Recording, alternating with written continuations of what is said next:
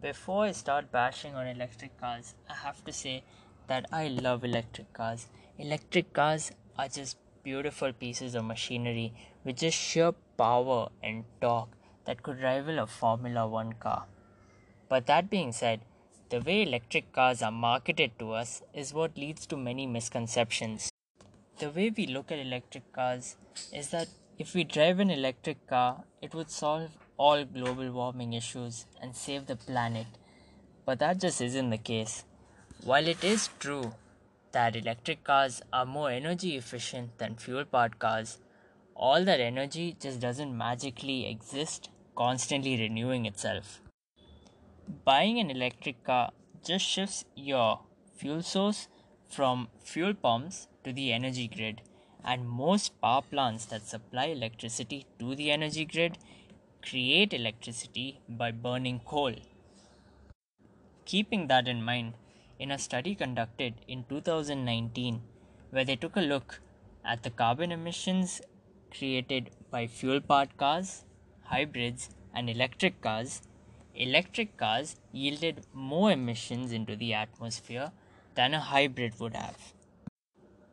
People's general argument or excuse they use to buy an electric car is that in the future all cars will run on electricity or some source like electricity. While I do agree with that, that future is so far off in the distance, the electric car you buy now will break down 3 times over before that. Let's take America for example.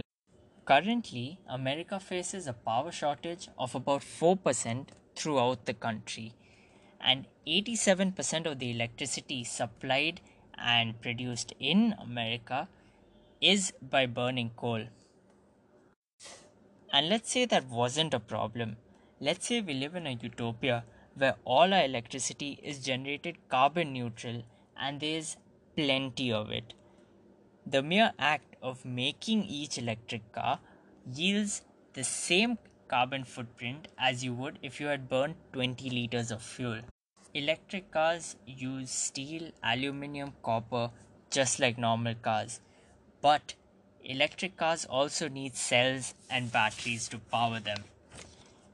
These batteries are made of rare earth metals that take intensive mining, which can only be done through diesel powered heavy machinery.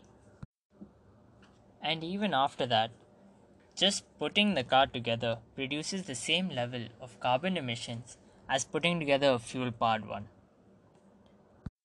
To conclude, this is just information.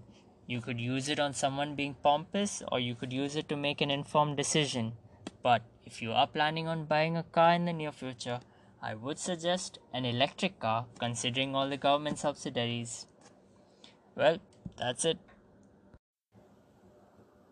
Gabriel here, 19 SJCCC052.